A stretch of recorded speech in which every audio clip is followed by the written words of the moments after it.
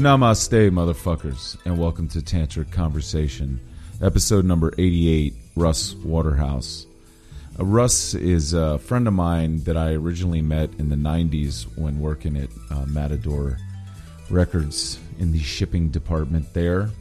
I think Russ was doing mail order, and I think we tell this whole fucking story. In fact, this entire podcast is pretty much the two of us doing the old Remember When routine, talking about working there and being in New York in the 90s. And honestly, I kind of held up posting it for a while because I was like, who the fuck really cares about all that? But hey, that's not for me to decide. That's the whole point. That's why we keep everything that's talked about, and whatever happens when the mics are on is what goes on the podcast.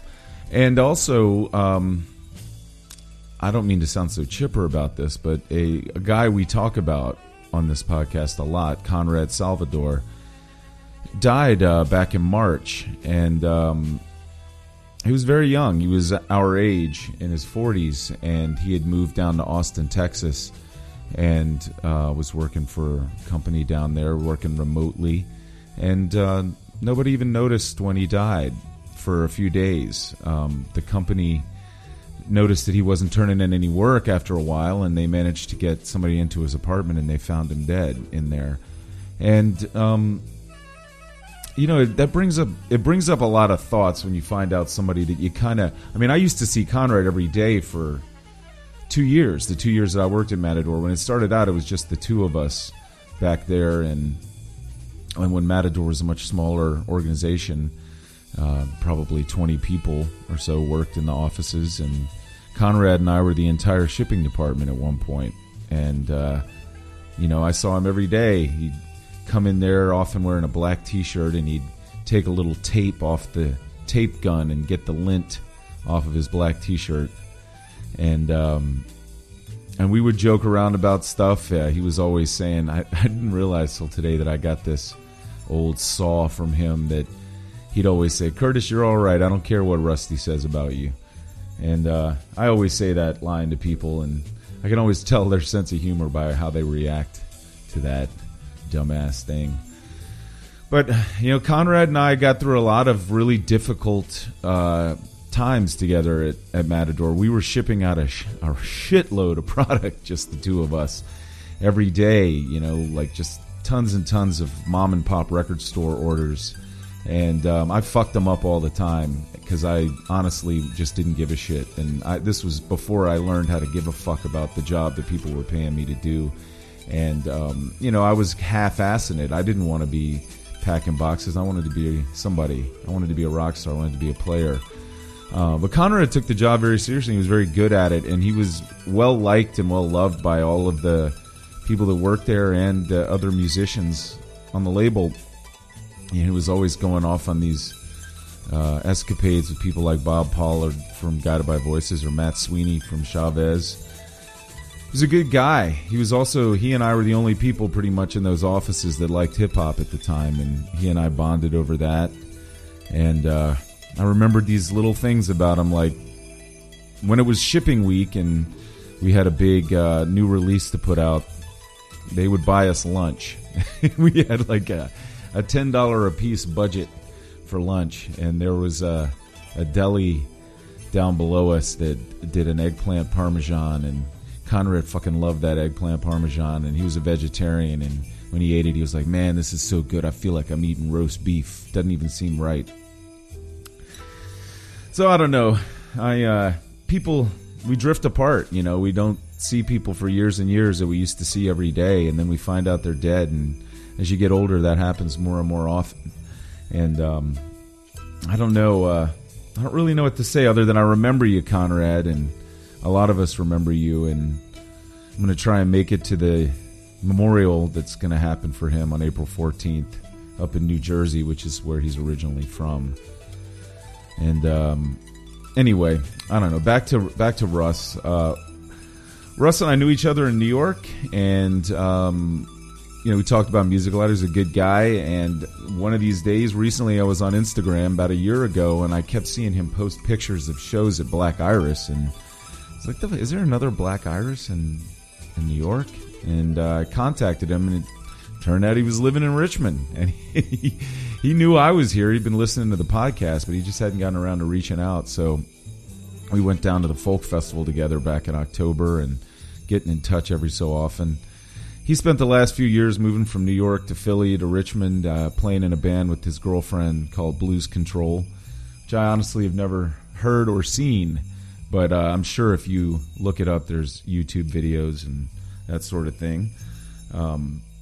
But, hey, whatever. It's not really about that. It's just about two people talking, and let's get into the two of us playing a game of Remember When. So you asked who else has been on this mic? Who's been here before you? Yeah. Let's see. We've had Ryan Kent, Clay Blancett, and Josh Phillips. Okay. Don't know any of those guys, do you? No. That's the whole point of this. Right. That's why they're. Yeah. So, the fuck you been doing? Working. Yeah. Working a lot. Although, pretty soon I won't be working a lot. So. Why? Because I gave my notice. Oh, you did? Yeah. That job that you've been doing that's like house renovation? Yeah. I've been doing it for about a year, and I think it's time to move on. Yeah. I've been working so much, it's kind of hard to find something else. So. Yeah, when it's like you can't do anything because you're working, and then you don't do anything because you got to go to work the next day. It's right. Yeah.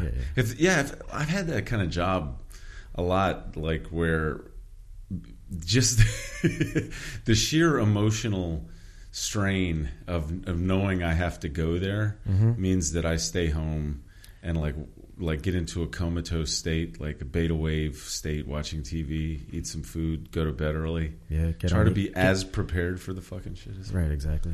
Waste time on the internet. Yeah. Waste time on the phone. Yeah, so I've felt this way before. It's definitely come to that point where it's time to move You know on. what that feeling means? Yeah. You just say, take this job and shove it. Well, it was kind of like a mutual. I think it's mutual. He knows how that feels too. He feels that way about you. Well, both. Yeah. No, he's told me stories of him walking off the job before too. So I was grouting a floor the other day, and it wasn't moving so fast because all these little marble pieces were popping out, and it was slowing me down. And I think he was just annoyed. He came in, he was a little annoyed I hadn't made more progress than I had, and he got frustrated, told me, just leave, I'll finish the job myself. So I was like, you know what, I'll take you up on that. Good idea. So I left, and then a few hours later, he's like, so you're coming in tomorrow? And I was like, I wasn't really planning to. And we went back and forth. It was like a decent exchange. And then the other day, he's like, no, I really need you to help me finish. I offered to help finish this current project, which should be wrapping up in like 3 weeks. So, and then he wrote to me the other day on Friday. He was like, yeah, I do need your help on this. So I'm there for another 3 weeks or so. Well, at least it can be amicable. Yeah. I mean, and he's like, I totally understand where you're coming from, and I've done the same exact thing myself. So we had a good year, and it's been a good run. Yeah, exactly.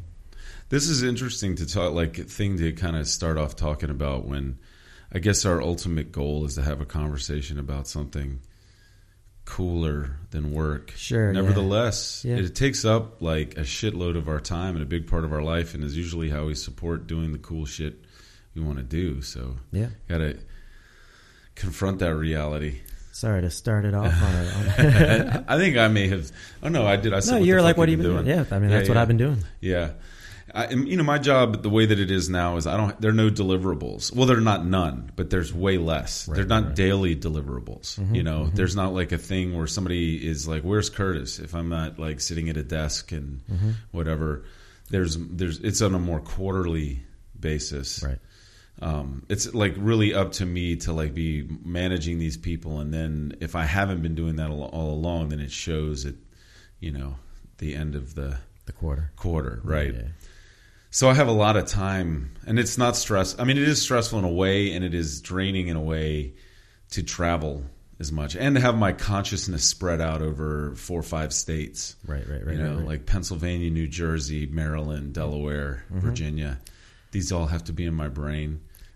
What goes on in Delaware? It's such a mystery. It's a tax-free state, so a lot of people, I think, use it as almost like an offshore right, like a tax shelter. shell. Yeah, their legal, something about their legal identity is housed there, so they can avoid some taxes. And I work for Restaurant Depot, so we have a branch in Wilmington. Okay, but I stay in this hotel there at DoubleTree, and they're always. Well, it's the DoubleTree Legal District. Okay. So everybody else who's staying in that hotel is a lawyer. Okay. Usually when I'm there, and is there a bar? Oh no! Yeah. There's a bar. Yeah. There's that kind of activity going on around there. As small as that state is, and as small as that city is, it's right next door to Philadelphia because you used to live there, right? Right. Yeah, I lived there for a year. So and I think Wilmington is a totally different animal than. Like Rehoboth Beach or Dover or any of that stuff. But like Wilmington down to Middlebury, it seems to be one thing. Or is it Middlebury? Middleburg? Middletown. Okay. They're like Amish down there or something like that. Or Pennsylvania Dutch or something. Yeah. It's like everything's named Stolzfus. Stolzfus is sausage. Stolzfus is milk. I think Delaware, Wilmington's kind of a fascinating little town because, here it is. It's a half an hour from Philadelphia. Right. And if there was no traffic, it would be like a 15-minute drive. Right. But it is really like another world. I guess in the same way that stuff that's not Manhattan but near Manhattan is a totally different world.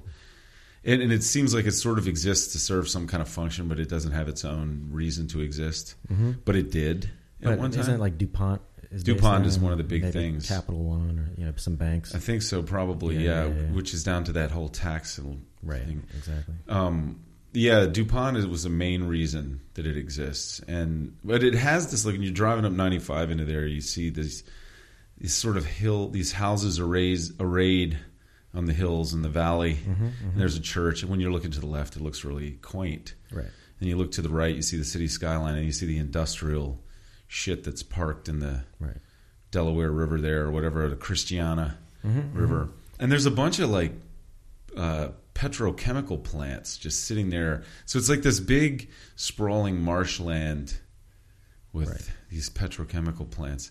Seems like it would be a good place to just disappear someday, if my inclinations to be a hermit ever get the best of me. Well, if you want to go find some city where it's cheap as shit to live, but it's near places that are cool, I don't see why that isn't happening in Wilmington yet. Because it's not far from Manhattan. It's right there where you get on the bridge, you get on the Jersey Turnpike. That's where that fucking bridge is. Right. And then it's right near Philly, Philly has basically become junior New York because it's so expensive to live in. I've thought about relocating there. It would put me in the smack dab in the middle of my my territory. Now I bought this house. So right. Not happening. I could rent this out, though. You want to rent it? Well, people fuck shit up when they don't own it. That's true. It out. Yeah. You know that. You don't know what I'm capable of. I know a little bit. I was just thinking about that party you and Conrad had in Brooklyn. Oh yeah. You were telling me about that. You just got the apartment, and did you get kicked out right after the party? Or? Oh yeah.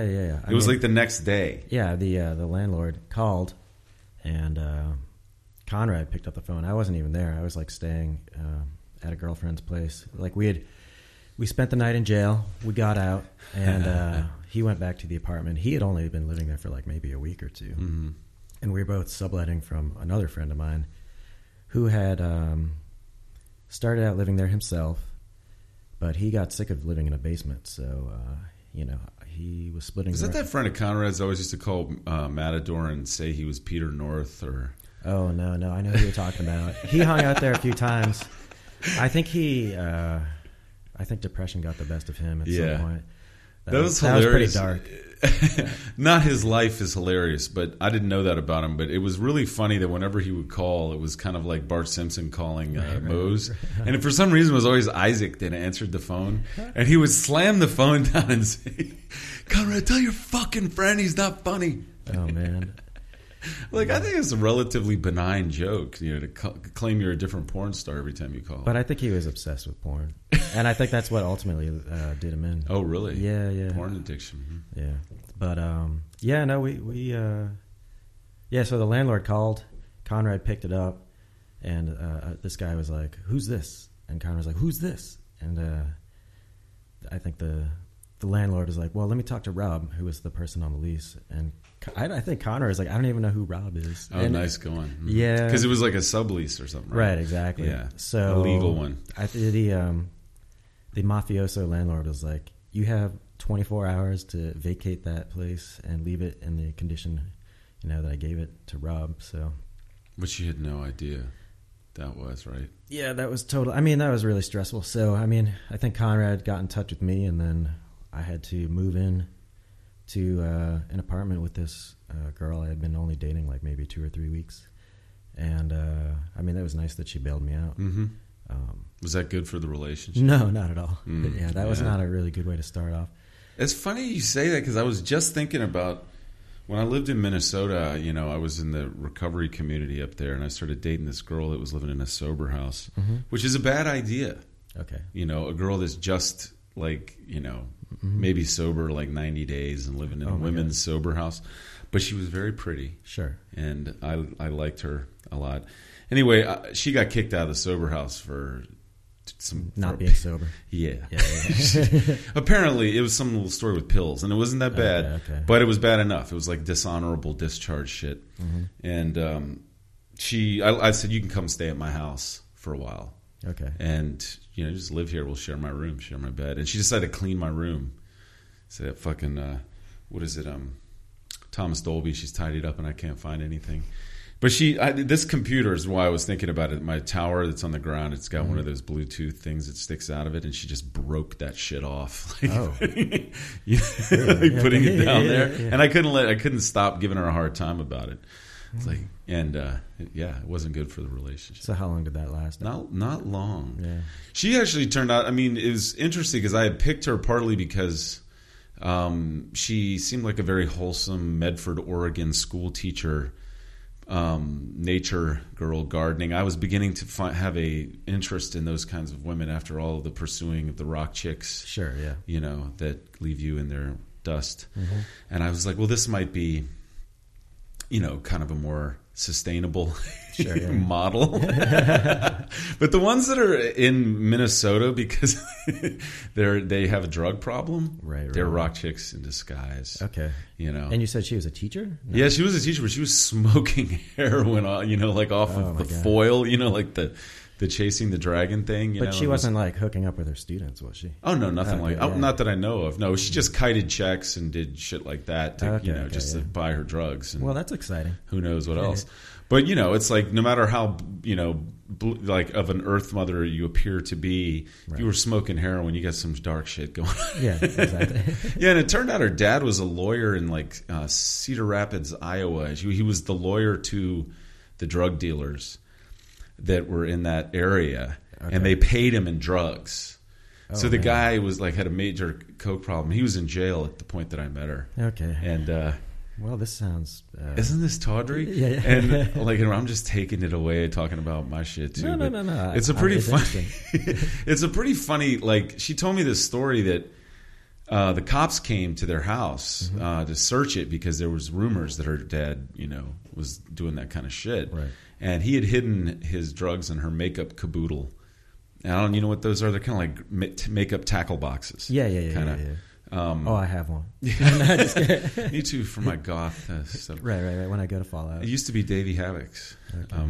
But she, her dad put his drugs in there, and she, he got her to hide his drugs in there. And I think she was 16 or something like that. Okay. And the cops came and they searched the whole house, and then she went, you know what? It's not okay. They didn't find anything. Okay. And she was like, it's not okay that he's doing this shit. So she told the cops that the drugs were in the makeup caboodle. Oh man! And her dad went to jail, and her mom kind of disowned her for a while.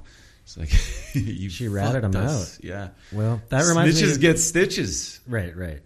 Well, this reminds me of something that happened when I was living in Philadelphia. So we moved into a place in Kensington in the winter, and it seemed pretty mellow in the winter, like nobody was on the streets. But as soon as summer rolled around, it was like constant, like people were constantly out, sort of partying, dealing drugs, et cetera, and there were just a couple of instances where like the cops would just show up at our door, like looking for the former tenant. And one night we were in bed. I mean, there's like multiple stories from that apartment, but one night we were in bed. We had an air conditioner in our window, and we just hear like somebody rustling, like fucking with it from the outside. And Leah screamed. She's like, "What the fuck? Who's that? What's going on?" And he was like, "Oh, don't worry, ma'am. It's just the cops. We're just looking for drugs." They They thought that people were like, stashing the shit up in there. Yeah. For like clocking out on the street, and that was the spot. Right. No, I mean, drop spot. I could have told them where to find the drugs. Where they hid them. I found a big old Ziploc bag full of crack in a yard in St. Paul, Minnesota. Okay. And at this point, I wasn't into that anymore, so I just left it there. Sure. And kept moving. But I was like, man, a few years ago. We had a SWAT team basically come into our house, like looking for the tenants. This was where? This was in Kensington, Philadelphia. In Philly? Yeah, 2010. And all right, so some of this shit, I want to cover it. I want to go back over it, even though we talked about it when we went to the folk festival. Right. Now, I was already working at Matador when you started working there, right? I'm not sure. Maybe. Where you were at the old office, right?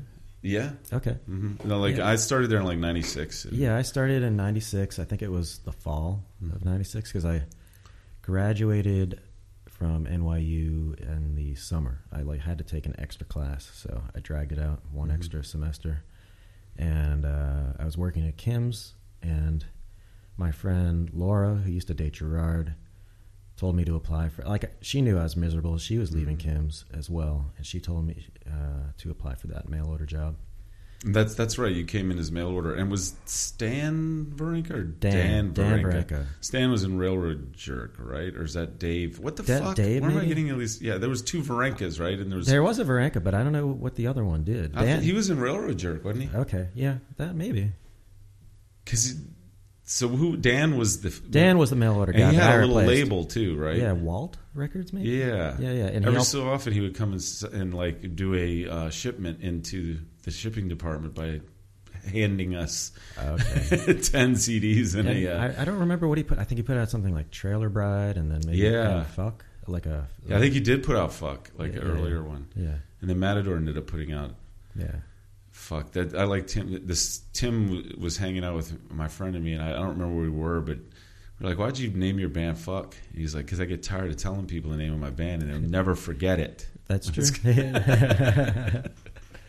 I think he's still playing music, right? Is he Tim Prudhomme? Yeah, I see him on Facebook. I see Lori on there. I guess I do. I'm not aware that he's playing music, but you came in there to do mail order, and so we were still at 676 Broadway, right. And then we moved to the other one further down 625. Broadway, and we had that funny door guy. Do you remember that guy? Oh yeah, the Yemeni guy. Yeah. He always said when it was hot outside, he goes, "Oh, cold today. It looks like snow." That was his fucking thing. Yeah, and I think I used to give myself haircuts back then, and he was like, "The rats get to your head," or something like that. I remember you talking about that. You're like, I just feel in the back, and then reach back and cut it, and if it's. I mean, I was so broke. Yeah. I mean, but also, kind of going for that punky look, I guess. Mm-hmm. I don't know. And then I remember Devil may care. Mm-hmm. Yeah, and I remember him standing outside and looking at women passing by and saying, "Look, no touch." Yeah, he had a lot of, and he used to also do that. I liked a movie. Oh, yeah, I liked. One time I got him to. I thought it would be funny to take a picture, like a bunch of Polaroids of him in the different band shirts that we had back there. When he brought up the freight, it wasn't the freight elevator because the freight elevator was Carlos, the Colombian Union elevator operator guy. Okay, but he would help out, right? And so I got him to model these different T-shirts. And Dave Martin came back there and scolded me. He was like, "That's real fucked up to put that Folk Implosion shirt on that guy." Why? I guess he was, I guess my angle was it was ironic, typical indie irony that this, you guys wearing these T-shirts, but Dave was kind of, and I think Dave was being serious, sort of giving me a hard time about fucking with that guy, but like the But that- rationale is it's mean to make him wear a full complosion. But he was t-shirt. game to do whatever. He, Yeah. you know, he had a sense of humor. Yeah, right. exactly. So, and then where were we going with that? Yeah, I We worked were there for- tracing the timeline of our association. Right. there. So I was there for like 3 years, yeah, and then I got I was there too. I got cut when Matador did the hip hop thing and brought in some new people. Yeah. Me and Conrad and several other people. Conrad got cut. Yeah, pretty sure. Like right around the same time as I did, I think. Or am I totally wrong? Well, I don't know. I mean, I wasn't there. I got fired in 1998. I think he got laid off too. I could be wrong. Well, how did that work? Like they lost their shirt on the arsonists, or they. No, they wanted to. I think they like let go of several people, like trim the fat, and then they hired several people who had more of like a hip hop industry. What the fuck's that background. got to do with shipping and receiving? I don't know. Yeah, Weird. Yeah, I guess. I mean, but this is it. but I could be totally. Maybe I'm. Yeah, I could be You imagining. could be making that up. But It I don't- know that we're like there, myself and like maybe 3 or 4 other people all got laid off around the same Huh. time. No, I didn't know that. I mean, it didn't seem like. I mean, Matador it's so interesting. I mean, especially when I started there. I mean, it was such a family, Yeah. small clubhouse kind of Right. organization. Even though it was apparently shipping $1 million worth of product out of the actual offices a year or Wow, something like okay. that. Back in And- the 90s when CDs sold for like $19 and people would buy Right. it. Yeah, there was a lot of money back then. And probably some of this was the result of that ending. Right. That Yeah. gradually nobody's buying CDs. And they certainly weren't buying indie rock at that time. So Not Matador, because Matador really wasn't indie anymore in a way. right. It's But I mean, it whatever that means. I mean, Sure. Gerard is famous for saying it's the most meaningless term. right, of course. But it whatever. Everybody knows generally what that means. So Right. it's just We don't need to a split convenient- hairs. It's Right. What does it mean though? Like how would you define it? What indie rock is? Because I mean, well, it's, now I think of it as like I don't even. I mean, what is it? It's definitely not music I listen to. For the I mean, that's for the most part. I mean, there are exceptions here and there, but when I think of it as almost being just like a shade dirtier than like what's on commercial alternative radio. Mhm. And you'll sometimes hear those bands like Spoon or whatever on the radio station, commercials. and they sound just like all the other Right. bands like the Killers and all that stuff. It all kind of sounds the Right. same to me. The difference is we're assholes. Something. Okay, I guess. Yeah, well, but it was obviously originally independent. Right. And I always thought of But- it originally. I thought of it as bands that were, usually influenced by like the Velvet Underground. Right. I almost feel like you could draw a line from the Velvet Underground to almost any band in the '90s, and trace that influence. But I guess that it's also kind of it was supposed to be a sort of a do-it-yourself. Yeah, that too. And I think I've told this story a lot of different times, but Guitar Wolf came to the offices at one point, and Lombardi came back there to the shipping department, and he said he was standing there looking at the CDs, and he didn't know how we had them organized or whatever, because I think they were in there by catalog number or something. Right. And he was like, Ole. well, he said, grab me some punk rock records to give to these guys. And I was standing there looking at this shit, and I was like, do we have any? Right. And that wasn't my definition Sure, of what right. punk rock Well, was they at had that time. they had like those Bloodstains records. Right, but that and shit wasn't Killed by over Punk. there, and it wasn't on Matador. Right, That was, right. That was the distributed product. Right. Yeah, that- exactly. So they didn't want you to give the Guitar Wolf the distributed product. No, they wanted me to give him Matador stuff that was. Yeah, what are you gonna give them? Unsane, maybe?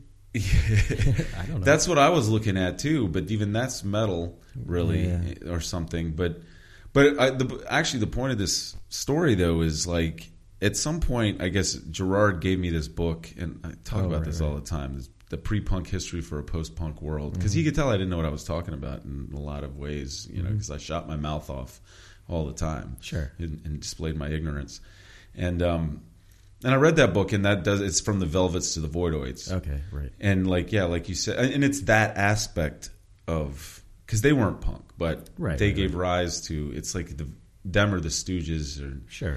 like gave rise to these different approaches. But it seems like the Velvet Underground approach was I'm too cool for any of this. I'm too cool for my own band. Sure. Yeah. You know?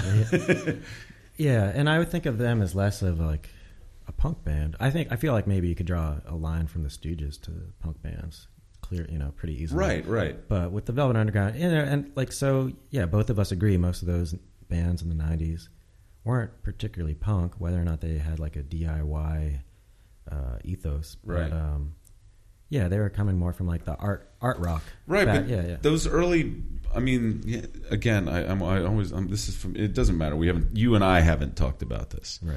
It does strike me that if you're looking at CBGBs in the 70s, that not everybody was like the Dead Boys or the Ramones. There was a lot of different kinds of. Oh yeah, I mean, television. These are intellectual art school. Yeah, sure, yeah, totally different. That was considered punk at least. That's true. Yeah, the dude who coined the term, right? To the major labels, it's all punk. Right. To the the Clash are considered punk, and they're one of the.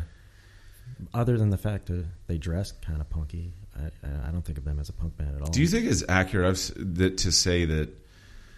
Like, I mean, what I remember reading in like "Please Kill Me" is that like Malcolm McLaren came to New York and tried to manage the New York Dolls. Oh yeah. Yeah, and he put them in red leather instead of their thrift store women's clothing. So he made them look like Motley Crue, which is kind of interesting because I think that hair metal scene kind of was a hybrid of like a T-Rex glam and then that sort of the New York Dolls. Yeah.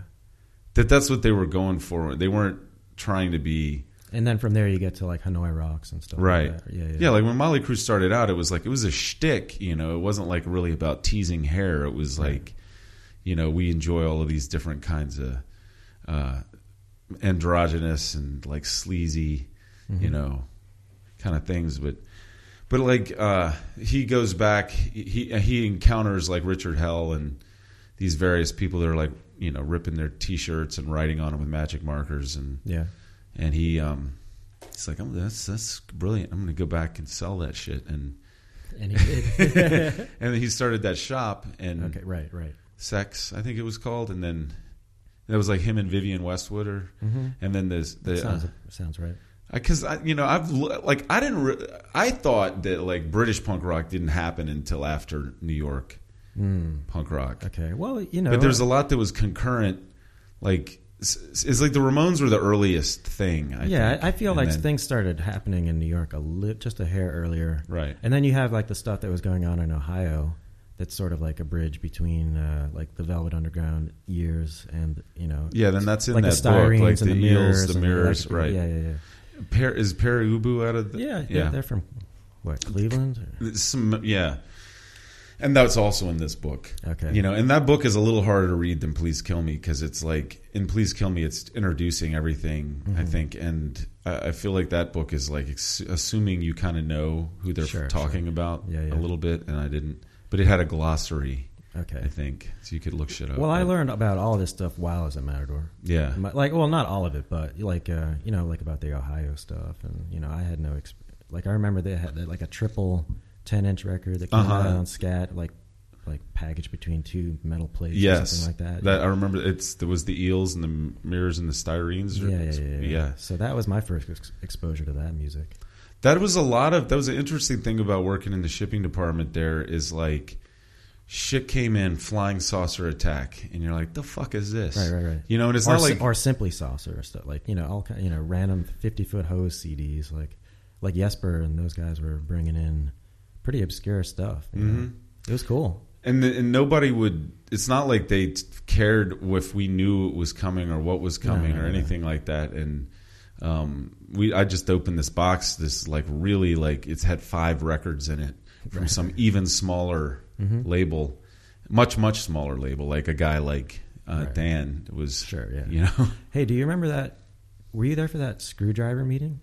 I was just about to bring that up, because like this box comes from Wolfpack Records, and like, And then it was like, all right, like a company-wide meeting. Yeah, because Like- Conrad and we opened it and we refused to stock it. Oh, wow. Okay. We said, hey man, I mean I know this Screwdriver is like a Nazi skinhead band, and I don't think that fits with like what we got going on here. Right, and right. Jesper was like, it's their blues, it's their early stuff, it's the Right. original, And I'm like, yeah, but the name of the label is Wolfpack. That sounds Right. And like where's the we money would- going? Yeah, you know? yeah. So, yeah. Yeah, I was bringing that. I thought about that the other day because Gerard made some joke on Facebook about only liking the New York Times. What was the label they were on originally? That the Screwdriver was on originally, and people will always say like, I like their Right. era, such and such era stuff. I can't remember it now, but Yeah. he was making that. Let me be the first to make this joke about the New York Times, because the New York Times had that article about the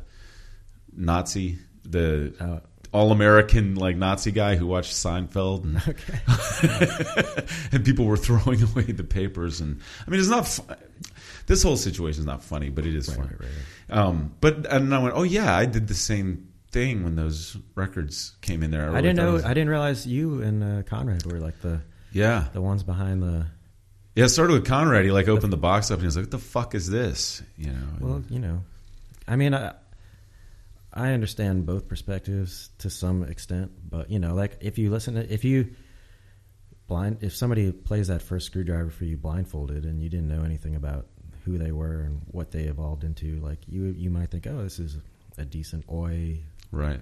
But you have to take into account again, like where the money's going for this. That's the important thing, is that like that it seemed very obvious that label had some kind of an agenda. Sure. So that's the deal breaker, or that settles the issue. Right. But Jesper said, this is all very ironic because like here's the dude trying to sound like a blues singer on those first records, and he becomes this nationalist kind of racist guy, who thinks that it's not his stupidity, it's the it's all the immigrants that are taking his job. And, oh God, yep, yeah. But that was an interesting moment. It was interesting that they did. Everybody was around the table. We all sat around the table and they considered our objection, and we had a discussion about it. And I remember saying, I can't be a part of it, and Gerard saying, but that's you. Okay. And like this is we all have to consider this as a group. You don't get to just decide. Sure, but ultimately they decided not to carry it. Right? We did. We sent it back. Yeah. This is not worth it or anything. But it was a good point that like, even though I was in the position to sort of, because Conrad and I were in a position because we were the guys that either were going to put it in an order or not. We could just, in the means of production, sure, at that moment. But still, to say, to discuss it with us instead of like put any kind of. He didn't say you shut the fuck up and put that shit in the box. Right. Like, and it really like. It sort of made me feel that they were trying their best in general to put their money where their mouth was, as far as we all were equals. It wasn't like the guys in the shipping department were lower on the totem pole. Mm-hmm. But then Rusty would always, change that around for me. Well, we don't have to get into that. I mean, I was a fucking pain in her ass. And sure. Like, well, I don't know, but I didn't have to work for her directly. So yeah, no, I mean, I should really like think about that a lot, because I get like her at the people that are working under me, because I'm under so much pressure, I'm under so much stress, and I'm trying so hard to get this shit straight, and I got somebody who doesn't give a fuck. And she's probably a big part of the reason why they were doing as well as they were. Yeah, she ran a tight ship, and she really cared every single fucking unit. Right. She cared where that was, and we didn't have automated inventory then. That was all like. We sold 10 CDs on it was a piece of paper that came back there, and we put 10 CDs in there, and then we had to count it like, once a year or something like that. Or do an inventory. Yeah. And yes, I totally get. I mean, it's not easy to be a manager, is what. Yeah, it's not easy to manage a bunch of fucking drunk ass kids that moved to New York to fuck around, like not to have a job. Yeah. And I mean, this is why I've put off being in any sort of management position for a long time now, because my experience dealing with interns there, and then my next job where I was the office manager at a magazine, you just get to a point where you're like, fuck it, I'll just do it myself. But then that's just not a healthy way. That's not managing. Yeah, exactly. Right. You're a voice. And you end up all fucking pissed off and stressed out and resentful. And Yeah. it's like raising kids, managing people. Well, I wouldn't know. I haven't raised kids, but it's like the shit people say about raising kids. Right. That you do have to let the Managing people that kids. you have to let them have their experience. Like you can't make their own mistakes. Yeah, and teach them through their mistakes. And because the thing that I've learned over and over again is that people are not receptive to what you're trying to teach them until they want it. Right. You know, like until they're. And I mean, I'm even now like having to take a breath and say, hey, well, at least the light bulb's coming on, you know, not like, God damn it, I told you this shit 50 times already. Right. You know, then shame people and like, you know. Yeah, that's not gonna produce results. No, it isn't. Yeah. But yeah, that was a very like I consider that. I mean, it's a missed opportunity for me in some ways because I didn't see any future and any value in like a career like that. Yeah, like, no, I think about that sometimes too. Like, what if I had stuck it out? Like, what if I had, I don't know, like continued to work in the music industry?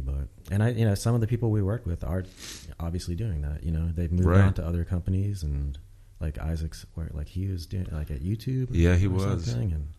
But who all is? Because like Chris Gillespie moved to like Domino at some point. Yeah, and there's not a lot of people that are still in it. I mean, there's a fair amount that. I mean, there's not a lot to be in. Yeah. You know? And I know when I applied for a couple of related jobs around the time that I got laid off. And before I even got laid off, I like went for an interview at InSound. And then after I got laid off, Chris got me an interview at Digital Hardcore Records. And,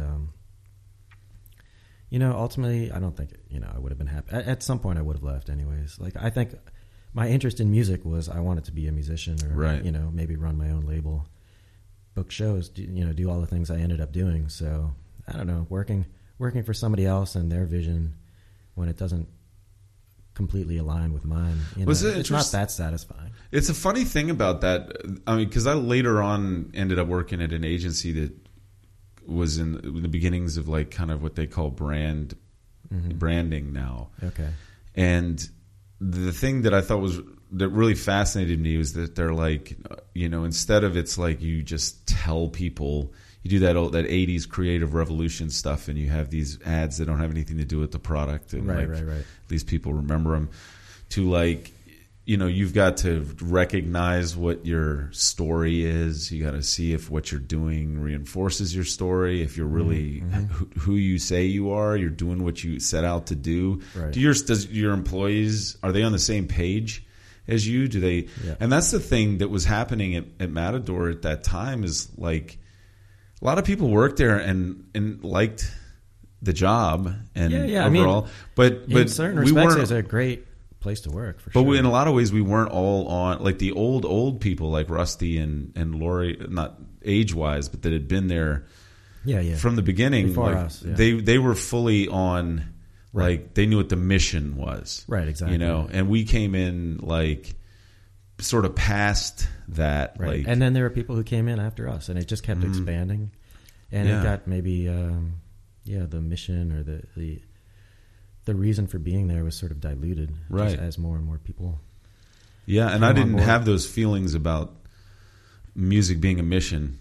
Right. Anyway, it was. Yeah, I mean, I when I started, I liked a lot of the bands on the label. My interest, I was interested in a lot of different music, and that just happened to be one of them. And it wasn't like it was definitely exciting. Initially to like be, working around like Guided by Voices. Yeah. I liked Yola Tango and some of those bands. Cat Power seemed, She was probably one of the first people that came along there that I was really excited. Not excited, but interested in. Yeah. I mean, to meet and she had a charisma. Yeah, and she was, she was also like weird in a familiar way, right. Like the people I knew from Richmond, because she was from Georgia, Atlanta, right? From Atlanta, yeah.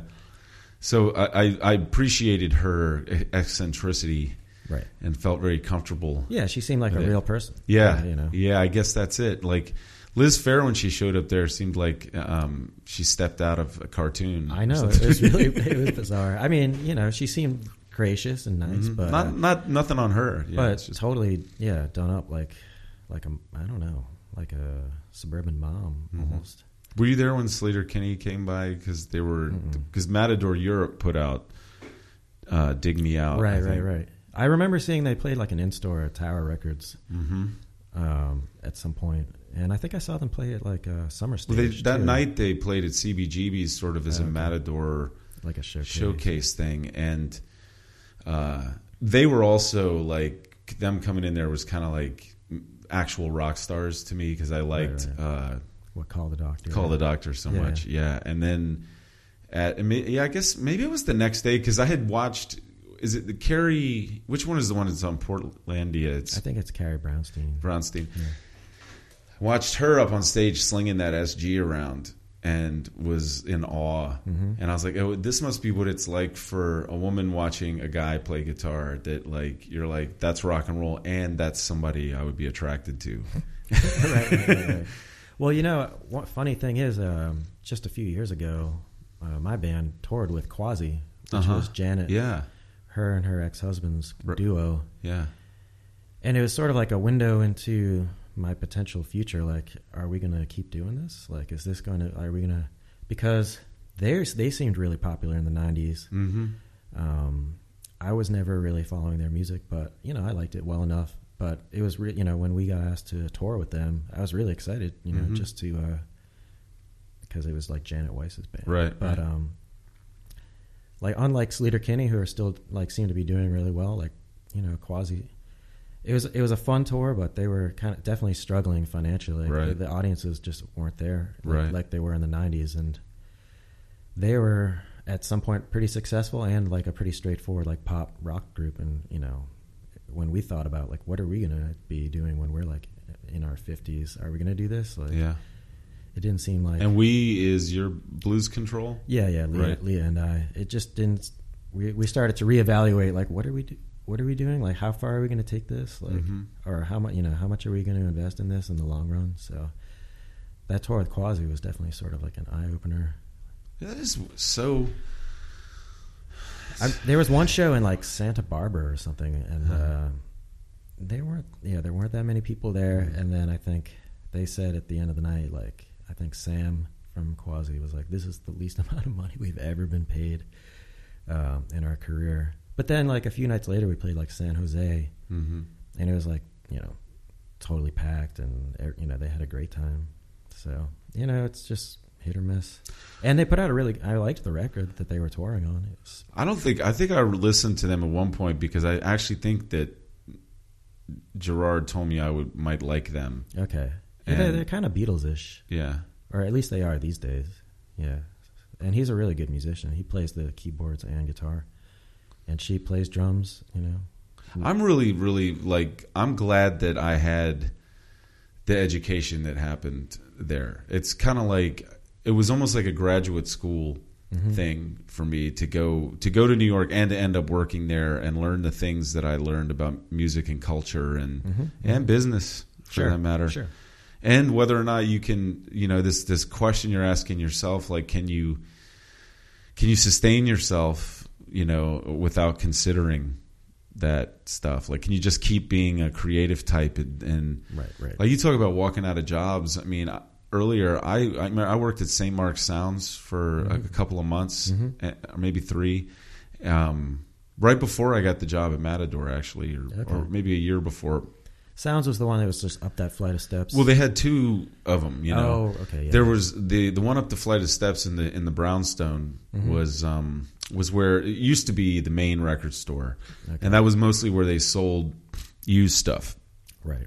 And then the new stuff was at the little smaller one that was 2 doors down. Okay. But everything that they were selling in that store was stolen. Like black market. Yeah, I mean, let's call it what it... I mean, it was dudes that worked at labels like us that brought in 30-count clean product boxes, and I watched it over and over again. That would happen on St. Mark's all the time. Yeah, dude with his hat pulled down over his face come in there with like 60 like Blues Traveler CDs, and they'd give them $5 for each one, and then they'd sell them over there for $9.99, and they would double their money and undercut anybody else. Right. I always wondered, how are they doing that? Yeah, that's how. Okay. They were buying them for $5 each, and they had a very, like, it's kind of funny too, because my job was to watch the store. Right. I also worked on the cash register, like maybe a few shifts, but I stood on a box and took people's fucking bags when they came in there. Checking the bags. Yeah, and I had to watch the store to make sure nobody was stealing. Right. Which is, and then the guy who owned the place was this totally paranoid, like cokehead dude who looked like kind of like somebody straight out of the 70s, like he stepped off of Barney Miller or something like that. Balding comb over, hoodie, sweatshirt, kind of that. Okay. That kind of R. Crumb character, or the other guy, the American Splendor, Harvey. What the hell? You know, the guy that. He did American Splendor. R. Crumb like illustrated it. Harvey Picar. Okay, yeah. He's like a Harvey Picar sitting up there, and he's watching me while I'm watching the store. And then I want to make sure nobody steals this stolen product. Right. And so one day the point of this story is that one day and I had already, it was Christmas, and I was supposed to go home for Christmas after having to work on Christmas Eve there. I was going to fly home Christmas Day, and I was just standing there. They wouldn't let me off for fucking Christmas Eve to go home and hang out with my family. Richmond, yeah. And I was standing there on that box, and I just turned and I stepped off the fucking box and walked out the door. And I had like $20. Right. You know? Right. And I thought nothing of quitting a fucking job with $20 in my pocket. And that night I hung out with this chick, Karen Bernstein, who had stayed in New York. She was Jewish. She didn't celebrate Christmas. And she and I went out and drank champagne and like hung out, and I partied with her and stuff. And I partied all fucking night without spending my $20. Got on a plane with no money? Yeah. Oh, no, I still had my $20. Oh, okay. And like I wasn't afraid at all about starving or getting kicked out of my apartment or anything. It was somehow easier to get by back then, to be honest. They can't kick you out of your apartment. It's impossible, nearly. And I mean, I was paying like $330 or something for rent, But I was living in a warehouse with like 5 other guys on in Bedford, like off of Bedford. And there's like a piece of sheetrock in between each of us. I was paying that when I was on 7th Street, right down like between B and C, totally lucked into a really decent sized apartment. It was. Is close. That you were there for a while, right? I lived there the whole time I was there. Yeah, and my buddy Eric, Eric Roper, and this guy originally was Dave Aaron was in there, and then he moved out, and actually before that, well, whatever. Okay. It's funny too. Is Adam moved in there. He took over my part of the apartment when I came back to Richmond, and this was like, and he had originally tried to take over Rusty's apartment in Gramercy Park, and this is at the point that they were like the rent laws, the rent stabilization, rent control shit basically just kind of got pulled out from like they didn't do away with it, but that whole thing that you could just slip into, you pay the key fee and you could just slip into some rent controlled, rent stabilized apartment, and the leaseholder is dead or long gone. It's like, but the lease has just stayed active somehow, and nobody would say shit. And then they were like paying the supers and stuff to like narc out anybody that did that. So Adam moved all his shit over there. And then that day had to move back out. Oh my God. And ended up in that apartment. Yeah, I mean, I think probably that's like partially a product of the fact that, I think New York hit like a low point in the 80s, right? Economically, it was just... It was like before that, the 70s, it was like a third world country. Right, but even through the 80s, I think, like, when I first moved to New York in 92, like the East Village still had kind of a scary vibe. Yeah. Like... Yeah, it was like, when I came to visit, it was like the only thing in the East Village was downtown Beirut and some pizza joints. And where was downtown Beirut? I don't even remember. Because I remember that name. Yeah, I was coming from the west side because my buddy lived in New Jersey. Eric lived in New Jersey, and we came up on a bus trip from here, from VCU. And we met him there and rode the PATH train across. And then Right. somebody was like, let's go to this bar in the East Village. And then there was God. nobody on the street. There was nothing. Right, it was right, like right, the right. way industrial downtown Brooklyn was when people moved in there. Man, I have to And look that up. That's like a blast from the I past. feel like it was somewhere on like a side street, like 6th Street or something, or 7th. But I remember somebody pointed it out, and it didn't feel at all like I remembered this place. Right. You know, it felt Yeah, like yeah. you were going into the underworld. Sure. When you went into the East Village, then it was like there's nothing, it's dark, and you're like there's this one crazy Right. little bar. And Exactly. Everything's totally spread out. Like Yeah. every few blocks, there may be a place where you'd see people you know. Like you know when Max Fish in that Right. original location, Right. there wasn't really much. That was, around it was that and the Pink Pony right down there. Or yeah, the Pink Pony wasn't even there when I Was it? first. And then they opened up Cafe El Mundo or some shit, like down Bar Mundi. That's what it was. Yeah. Like a block down, and that was like, wow, that's like Indian territory. Right. Like that's really deep down And then what? Rivington. Like 7 years later, it's like, you know, same thing happened to Williamsburg. 7 years later, there's like hipster stores and, you know, restaurants and bars like everywhere, every square inch. Yeah, I mean, what I remember happening too is, well, first, like, it was when I first got there, it was still like when I went to visit that time. Right. Like, you could be in a bar. I remember I met this girl at Max Fish. Her name was Julie, and she gave me basketball diaries to read. We went to see Pulp Fiction together, and then afterwards we went to some bar on Houston, and I think that one is still there. It was called Milano's or something like that, and they would just shut the shutters at 4:00 in the morning. Right. They didn't say last call, time to go, nothing like that. They just closed the shutters, and you could just stay in there. You stay as long as you fucking wanted to. Like, They used to do that at Daddy's in Williamsburg. Too. Yeah. You know, if you were friendly with the bartender, just close the shutters and people would hang out until 6:30. You know. And then gradually, I think things were staying pretty steady, like in the East Village, until Giuliani. He just started prosecuting the criminals. Right. Like, you know, I lived on that block on 7th where they sold heroin and coke from like 7 p.m. to 4 a.m. every day out of a door stoop. And it was just like a normal part of my life, listening to them yell out the code words and all of that. The laundromat crew, they were called. And it was just, you know, I was like, how do they do this so, like, kind of openly? And they're like, they pay the cops, they pay everybody, and everybody turns and looks the other way because they basically kind of policed the area. They kind of kept it straight. And then one night after maybe 2 years of living there, the Giuliani's shock troops came in, and they, like, big police van with like halogen baseball diamond lights, and they pulled all those guys out in the street and handcuffed them, and they had these posters of the pictures of them dealing drugs and stuff that they put up on the wood, you know, like the construction barrier thing out there. And then it was like the next day they were building, putting pile driving in like one of the condo. vacant lots. Yeah. And like when I moved down there was a squat across, there was like 3 squats in the area. And so I remember there being some kind of squat / artist collective on Avenue B called Collective Unconscious or something like that. Yeah, I don't. Well, there was Home Instead on 7th between B and C. Okay. That's weird. I met somebody in Minnesota who used to live in that place when I was out there for a wedding recently. But I mean, the story that I pull out of that is like they always felt like it was more expensive to prosecute all of that crime than to sort of let it have the Amsterdam thing that they talked about in The Wire. Okay. They just kind of let it and just keep it, you know, a certain level Right.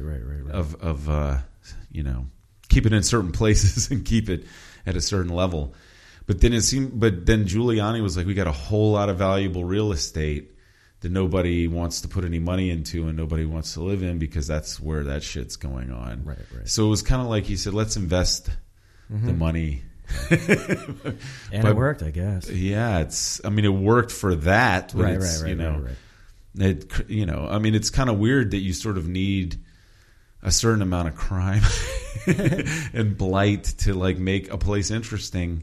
And maybe that's a really privileged thing to say, but it's like you had to have some kind of guts to want to live there. And it's not like you and I were gentrifiers living there. We were just like, I mean, Honestly, You think we were? maybe we were. Yeah. I mean, I was an NYU student. Well, I wasn't. Right. I went there to go to film school. Did nothing with that degree, but I was probably a gentrifier. But there was, I mean, when I went to NYU in 1992, it didn't seem to be like so much of a thing to do. Really, it wasn't even that university wasn't as big as it came to be. Right, and nobody in New York nobody in Richmond was saying, "Oh man, once I get done school, I'm moving to New York." Like that wasn't. I mean, I was one of a small handful of people that was fascinated with that place. And yeah, I mean, I had several options. Like I could have gone to college in Boston, close to where I grew up. Could have gone to Rochester to study photography, like almost all expenses paid. But I got into NYU and I liked the Velvet Underground and Sonic Youth and Andy Warhol, and I wanted to be close. And you put that on your application, and you're fucking in. Yeah, man. It's interesting that this thing that I thought I was doing, and maybe I was doing in an iconoclastic way then, is now a cultural stereotype. Like the character on Community, the girl played by Allison Janney, or I think is her name, the blonde.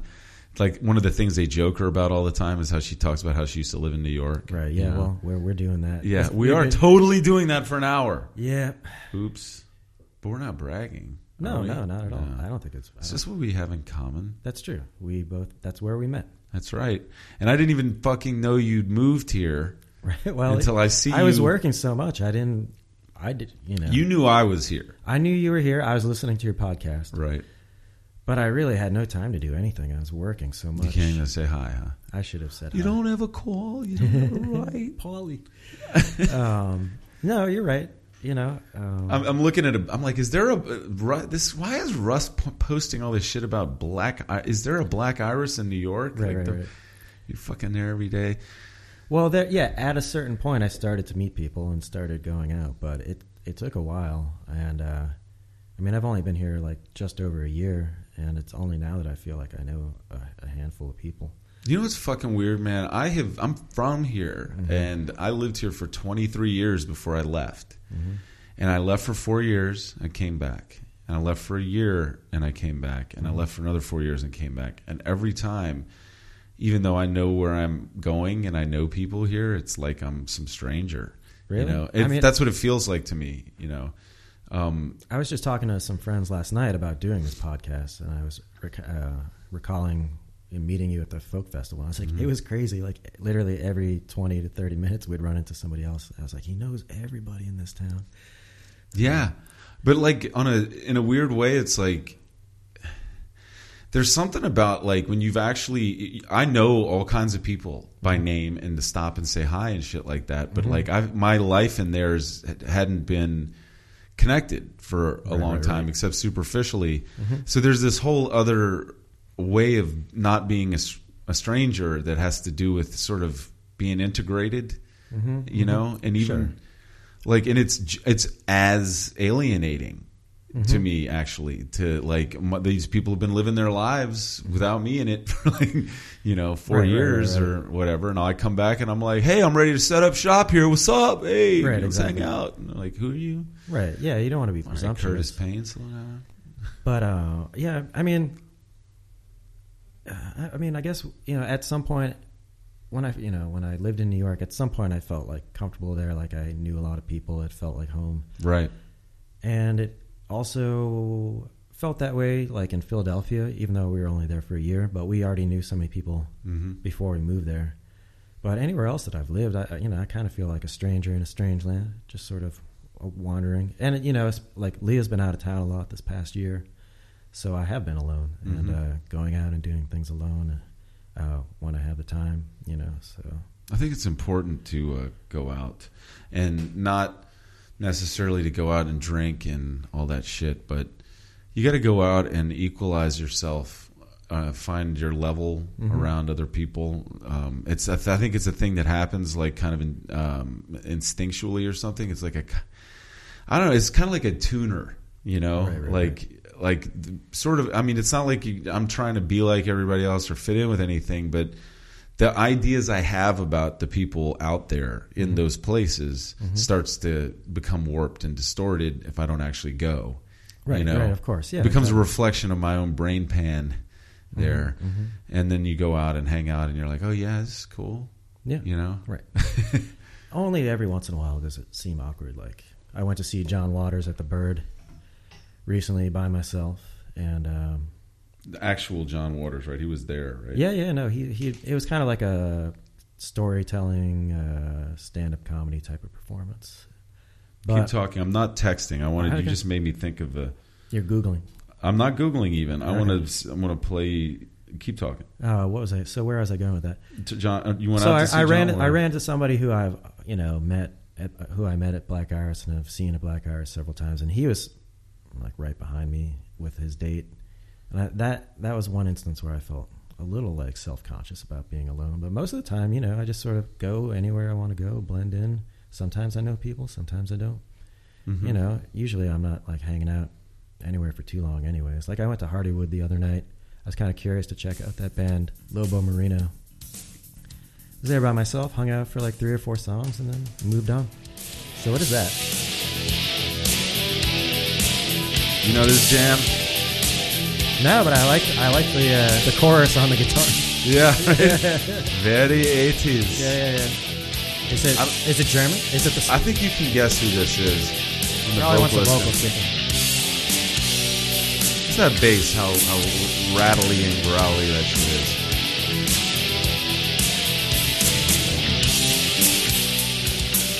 Once the vocalist comes in, Sure. you're Oh, it's Dio. close. No?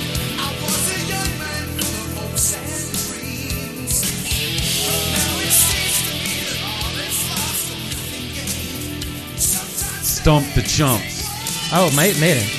Okay. Yeah. First show I ever went to. Now let's get to the chorus here. Okay. Bruce Dickinson. Yeah. I think seeing them when I was in junior high had a profound impact on my development as a person. Let's talk about that. Oh, we're not getting to the chorus yet. There's like another verse. Another bridge. Another verse. Stranger in a strange Okay. land. Yeah, that popped into my head. Now, is this? just happened to I'm have not it. a Maiden expert, even though I have a couple of their records. Now, was that the Ice themed? Somewheres in time. Oh, that's somewhere. Okay, somewhere in time. The last record I bought by them. Okay, so which is the one with like the Ice theme? Is that Seventh Son of a Seventh Son? Yeah, I think that's the tour that I maybe. saw them on. Ice what? Ice. Like everything with like the artwork for the record and What I remember is the there's stage. like Eddie on the cover, like with his like just a head and no body, like coming up out of a body of water. okay, maybe that's what I'm thinking of. But Is my mic still on? yeah, It seems very quiet so and after then that the, loud ass music. the opener was Frehley's Comet. Oh yeah, They were It's pretty really, good. Yeah. That was good, really. Junior high. I mean, when you're Oh, this is when junior high, this is right. when you're in 7th or 8th grade and you haven't seen any other shows except for like the Boston Pops. It's pretty exciting. Is that where you're from? Yeah, from outside of Boston. Yeah. Oh yeah. Yeah. So what was that like growing up there? I think it's probably like growing up Anywhere. anywhere. I mean, I'm kind of glad I don't live socially. It can be weird. I mean, now that I'm older and met people from playing music, and I have a better perspective and opinion about it than I did when I was growing up, when I was just like angsty and felt like the world was against me. But it just it felt sort of like jockey and conservative, even though it's like like a blue state. Yeah. Very socially conservative. And like I said, now that I know some people, I have a more nuanced idea of like what it's like. I feel like it's probably better. There's more of like a DIY community, Right. than there used to be. It used to just be, there were some clubs, like if we're talking about music and music culture, there were just these normal rock and roll clubs. Right, like normal meaning like album oriented rock, like kind of rock and roll shit. Just like, more, like places that. where Led Zeppelin would be playing and No, there'd be like punk bands, like La Peste or whoever might play at the La at the Rat. Peste. The Rathskeller, right? Yeah, exactly. Right. But you can't really go to those places when you're 15. Right. It's like a bunch of older rocker dudes. Yeah. Well, that's funny. 'Cause I only know of that place by reputation because I worked for this guy. My second record label job, TKO Records, and he had spent time there and had worked there. So was he an older rocker guy?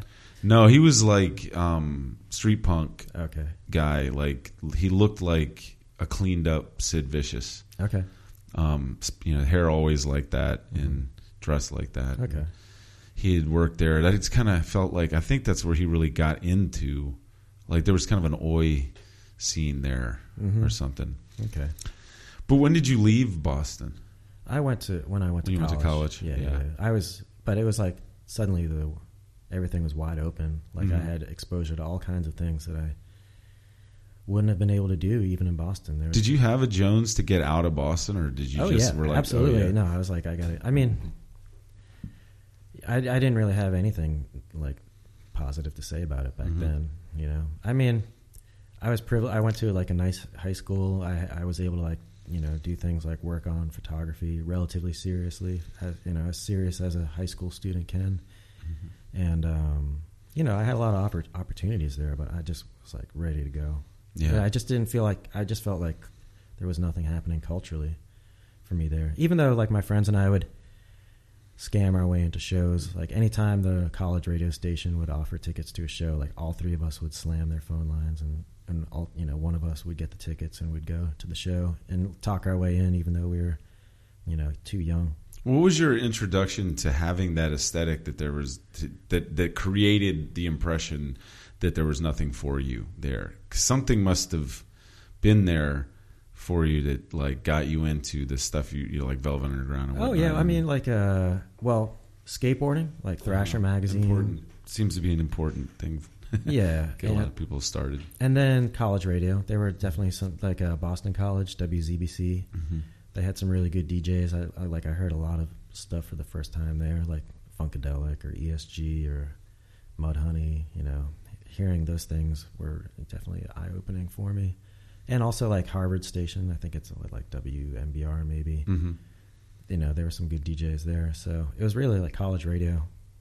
Do you even remember how you got turned on to that? Like, do you ever wonder like how you ended up being you instead of like a typical like jockey guy that you were describing? Like, do you know where that nexus? I don't know. Yeah, I mean, somehow I was into like Andy. I don't even know why I got into Andy Warhol. Yeah. Or like how that even occurred. I mean, maybe it was just sort of like responding to like postmodernism or irony or whatever. But you're 15, right. So like for instance, I could tell this story. I feel like I grew up in a neighborhood that was Churchill, right? Yeah, over here, and the parents were from all over the place, like in the neighborhood. So there was no homogenous like white culture. No, there was just like sprinklings of your average kind of Caucasian thing. It was a largely African American neighborhood and very like mostly poor, and a lot of the houses were empty at that point. And there were parents. There was one family from like New York, Connecticut, kind of. There's another family from England. Well, the father was from England, the mother was from here, and there was somebody from the Midwest. I mean, everybody was from somewhere different. So you go to a different kid's house, and there was different shit available there, and the notion of like, I mean, it was like, oh, I didn't have a choice to fit in. Like in first in the schools, and then in elementary school and middle school, and then in high school, it was always sort of an alien thing. So I would find there would be somebody that kind of would take you under their wing. Right. And like high school was my friend Jason's dad, who was like, "Yeah, fuck them. Listen to this Kinks record. Listen to this. Wow, check this out. This is Roxy Music. And here's Brian Eno doing his noise solo in the middle of editions of You and." And I'm riding in the back of his Crown Victoria, and like, guy used to own a record store. Okay. So he was like, everybody has a record store guy in Mark Maron's stories, and like, I just didn't realize that I had a record store guy. Okay. He didn't own the record store anymore, but like, I guess when you put it, when you start telling that, so I can think of a few things like the same friend of mine who took me to see Iron Maiden. He like gave me like a Dead Kennedys Bedtime for Democracy tape, which I wasn't so into, but it was like kind of piqued my curiosity, and then I could go to the record store down at the mall and buy like an SST Records, like a sampler, or Agent Orange or something like that. And then there was like another friend of mine that I skateboarded with. His older brother turned him on to things like Big Black and Pussy Galore and Sonic Youth, and the Butthole Surfers. Those, like hearing those bands definitely made a huge impression. I really liked Sonic Youth. That was probably I liked all those bands, but at that time, Sonic Youth was the one that really resonated, I guess. Yeah. So, and they're kind of Which record was the first one you heard? Probably Sister. Yeah. Mine was Evol. Okay, that was the one that I bought and liked the most, but Sister was probably the first one I heard. I remember listening to Tom Violence in my first apartment when I was like a sophomore in college and being like, this is me. Right. Yeah, exactly. This is my vibe. And then it turned out, I heard about other musicians by reading about Sonic Youth or like listening to or seeing what is that show, Night Flight on the USA Network? Yeah. Or seeing stuff on like Alternative Nation. 120 Minutes. 120 Minutes, that's what it was. Yeah. And the college radio stations. And then ultimately I found out like later that my dad had some interesting records in his record collection. Like I'd say, oh, hey, Dad, have you ever heard of Glenn Branca? And he'd be like, oh, yeah, here's a tape. Because he was like a classical and opera guy. But so was my dad. But he delved into some more like, 20th century stuff as well. So and it wasn't really his thing, but he had like a Stockhausen record or Glenn Branca, Terry Riley. That's pretty deep. Morton Subotnick, stuff like that. He'd have one of all those. One record by all those people. My dad had there's a wardrobe in our hall, like a giant fucking armoire. It's like 11 feet tall or something, 10 feet tall. And it was like built for when people didn't have closets. Like this was your closet. Right. And this thing is full of classical vinyl. And also has his turntable and his amp, and he had a reel-to-reel and a tape deck and all this shit in there. And hi-fi. A hi-fi, yeah. That reel-to-reel thing, when he was in the army in Europe, he recorded all of these pirate radio stations out there on a reel-to-reel, and then he packed them all in a box to bring back here, and he wrote tapes on it, and it never got here. He was like, I should have written underdraws on it. But he had 2 shelves of rock and roll. Where was he stationed? Or? He was in France during Vietnam. He got lucky. He has. I just found it from the other day. He bought Sgt. Pepper's. Like a French pressing? Or something? I think it was a French. I mean, all the tracks are the same, but it has a sticker on it that's says the name of the record store. He bought it out there, and I can't remember. I like finding those like weird pressings of like American or English records, normal records, but they would hold back the tracks. But they're from like Vietnam. It's like the cover looks weird. It's flimsy. The labels have like Vietnamese on them. They like Blues Image. Yeah, that's a whole thing we could get into there. That rock and roll stuff in Asia, and but let's not do that right now. Okay, yeah. Right. That's a rabbit hole. People, if they're interested, they should listen to your podcast with Carl Ham. I really could have done a better job with that one.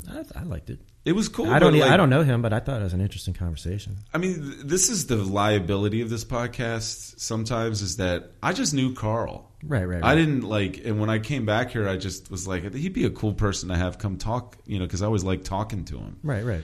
And I didn't know he was like making a documentary, and that he had a show on WRIR. I mean, I've had a bunch of people from RIR on this thing. I didn't know they had shows on there. Like I knew Greta did. Like, I mean, I just wasn't paying. Like, I just waded into this stuff, and I was like, I'll invite people over that I know, and so it's somewhat missed opportunity, I guess, to talk about that shit. But like. The only thing I know, I mean, even like from all of that is like, I guess the Vietnamese, like Ross Sariothia or something, a friend of mine was listening to almost exclusively Vietnamese rock and roll at one point. And, at one point I was listening to like just Turkish psychedelic rock. Yeah. Well, you should go hang out at Sub Rosa. That's like, yeah, Veen and Evrim there. Evrim's really into Turkish psychedelic rock. Yeah. And, do you know about what are they called? Yeni Nostalgia? I've been meaning to check them out, but I haven't yet. But, That's all Turkish, like torch songs, kind of. Right. Actually, the family whose house I've been working on, the dad, he's from Turkey, but he owns a Greek restaurant down in Midlothian, and we were rapping about Erkin Koray and Turkish music. I know jack shit about that stuff. I didn't even know that existed, Turkish psychedelic rock, until I was at Sub Rosa for some reason, and this guy who was having his wedding came in and was like, "Everyone put on some of that Turkish psych rock," and he complied. And well, I remember, I think when I worked at Kim's, all those guys who ended up opening other music, they all left, and I had been working with Helen at Kim's West in the video department, and then they needed a music buyer at Kim's Underground when those guys left. And I remember there were so many crazy records just sort of behind the counter that weren't out on the floor, and one of them was just this Erkin Koray record. It looked crazy. Put it on, it's like one of the most psychedelic things I've ever heard in my life. And also there were a lot of cassettes at the store at the time, and there was one that looked really interesting that was from Turkey.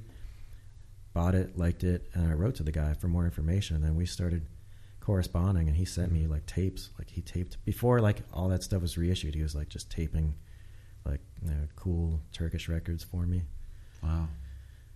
And that's the thing that I think music is supposed to be. Like, you fucking stumble upon this thing, and nobody told you about it, and like it's not like you read about it on Pitchfork or whatever the fuck. It's just like, what the hell's this? Right. This looks weird. Like, yeah. And it just finds you like the fucking sword in the stone, or like whatever, and you just pursue it. And like, I mean, I'm not one of those people, like an old guy that's going to say it was better when it was like that, but that's what I prefer. Like, because music doesn't attach to me if I'm pursuing it in a scholarly fashion, or if I'm like, oh, I want to be up on what's. In fact, that's what killed it for me for a while. Was like we talked about before, where you're working at a place like Matador, and you're getting the new thing 60 days before street date. Oh yeah. You're getting the press copies. And then you're over it. You're over it by the time it comes out, and you're on to the next thing and the next thing. And like the amount of time that you're actually listening to or considering or having a relationship with the record is like just fucking a blink of an eye. Like, well, it's still longer than it is now for most people. Really? I mean, if you think about it, like people just whole records click on a review, maybe like sample a track, yeah, like listen to 30 seconds, and then they just move on. And then they think they know what that is. I mean, I'm guilty of it. You think you know what it is? Yeah, well, a lot of times it isn't what it is on its own until it's like linked up with some context in your life. I mean, I didn't like Guided by Voices at all when I first heard them. My sister had a tape. I was going to say earlier, either having a record store guy in your life or having an older brother or having a hot sister.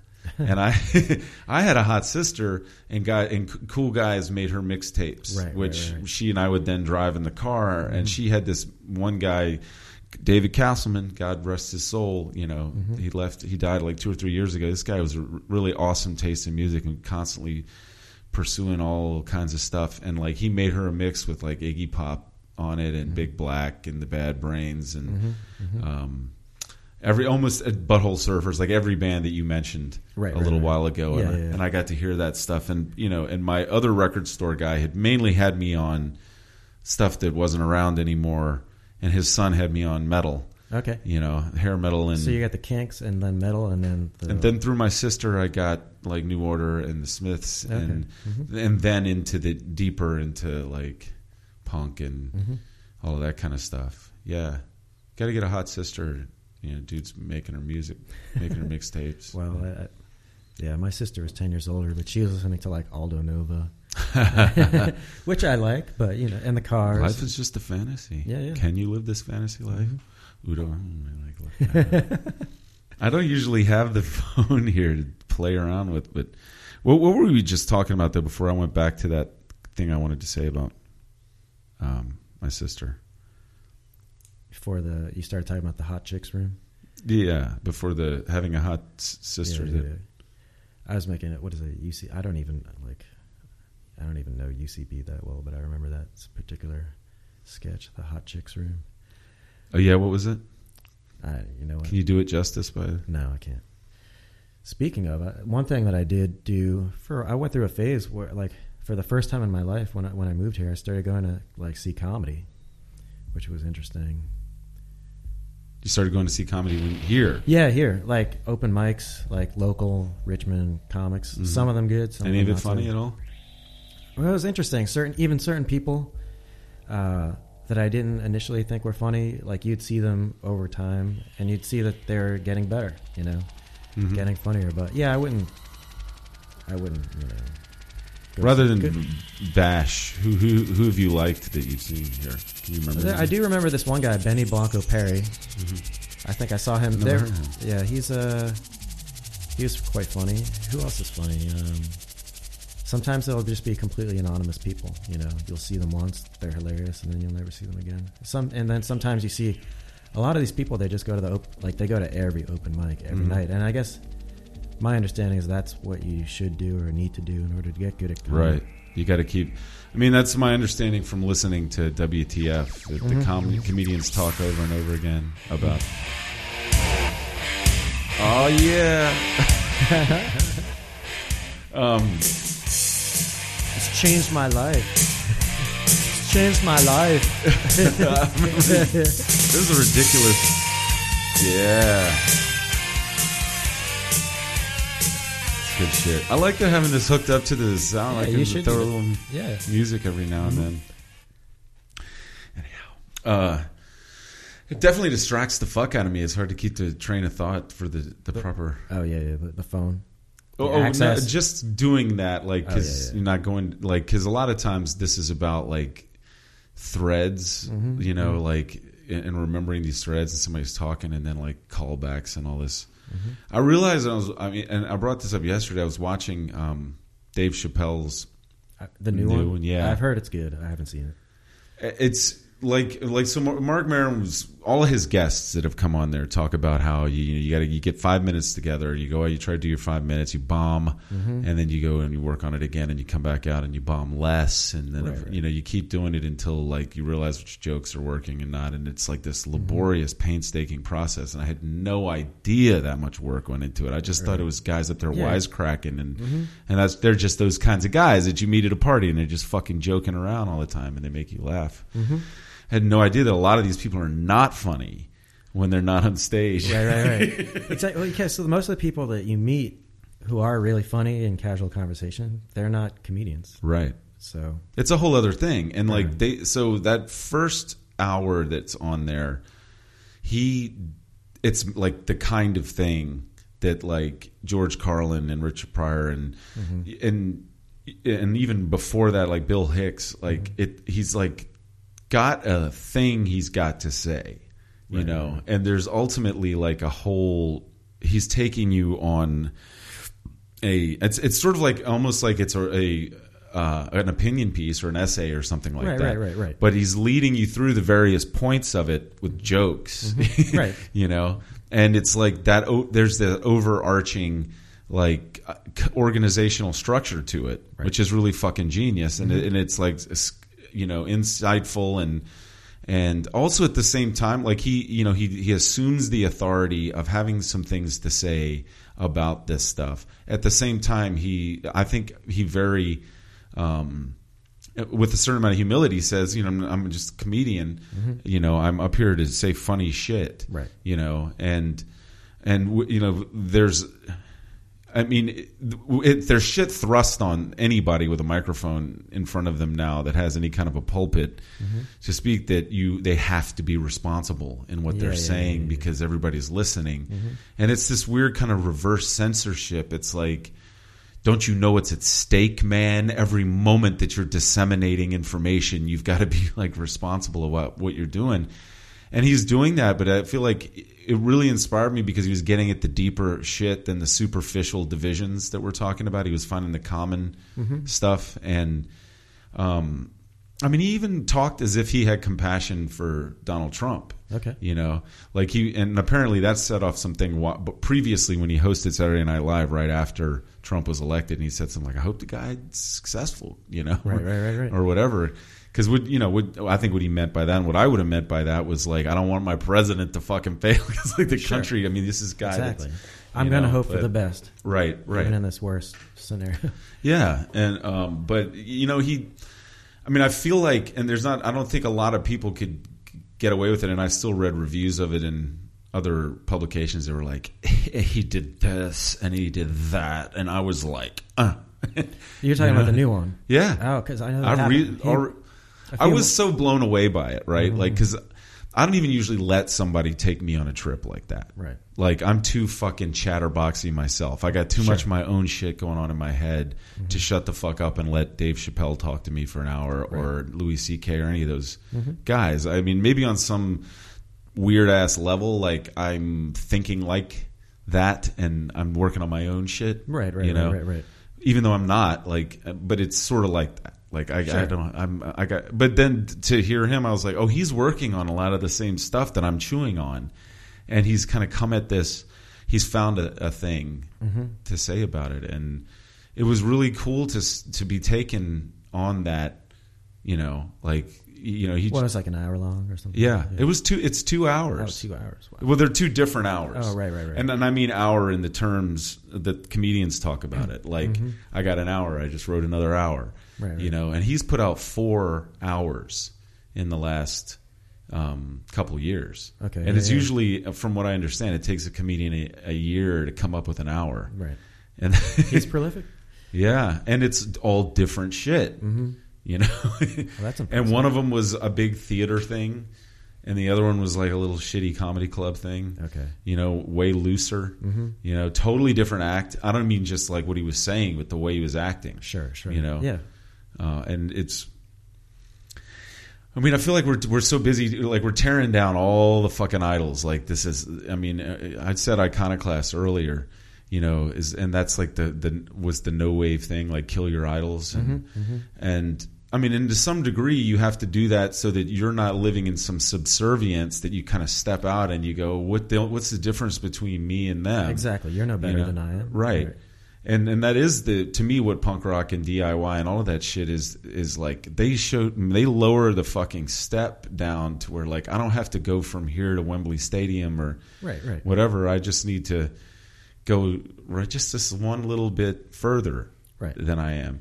I can go from my practice space to ABC No Rio, or and then maybe Strange Matter, or where I mean, at least I can do it. Like I could get in that game, and Matador made me get in that game. Right. And part of it was because I was like seeing those people come around, and I was like, "What the fuck's Russell Simmons ain't no better than me." Right. Exactly. I don't know. It's kind of stupid, but it was like at first it was like jealousy, and then it was like. But then it gives you some sense of confidence to see that it's just a guy, right? And there's not that much mystery behind it, right? You're like they're just guys, and they're. They've been working towards something for a while, just like you may have been. But they're just fucking doing it. It's not like somebody came along and touched them with a magic wand and they missed me and missed my house. Right. Like it's just like you listening to him. Comedians talk about they're working on their fucking 5 minutes.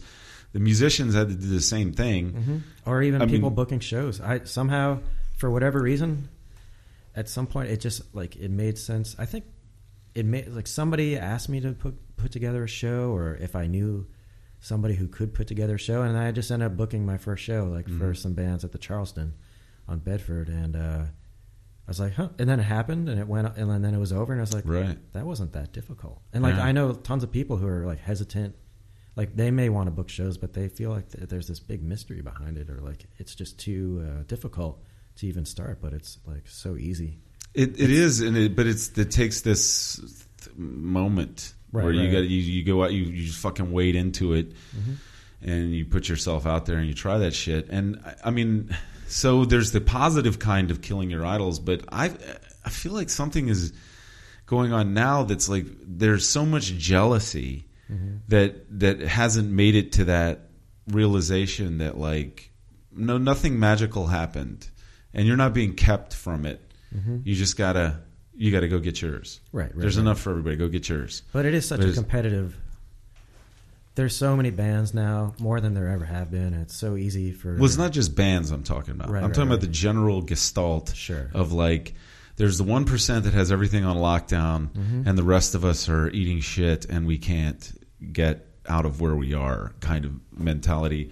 And every time you get the chance to maybe rip one of those people out in the street and you know, kill them, cut their head off with the guillotine or whatever the fuck, it's like that's what you do instead of trying to figure out how to build something else. It's, I mean, when you're in the thick of it, though, it's hard to even maintain that perspective. Like, that's been kind of, I think it's been good for me on some level to not be in an active band, not booking shows, not really doing much of anything in terms of like being a cultural producer, because any feelings of like jealousy or resentment or something, like I'm not feeling that so much anymore. Like I'm appreciating things for what they may be. Like I don't have as much personal connection to like new people, you know, new things.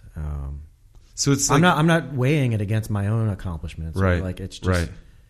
So it's been kind of healthy. So, you know, so the thing we were talking about earlier that like, you know, certain music just would connect with me. And I brought up Guided by Voices to say that they did not. That's what happened is I went into the Sister thing and like, so I didn't like them, but then I heard B-1000, side 2 of B-1000 or I put on, or somehow I put on Tractor Rape Chain because I had a copy of B-1000 at home that I gotten from Matador.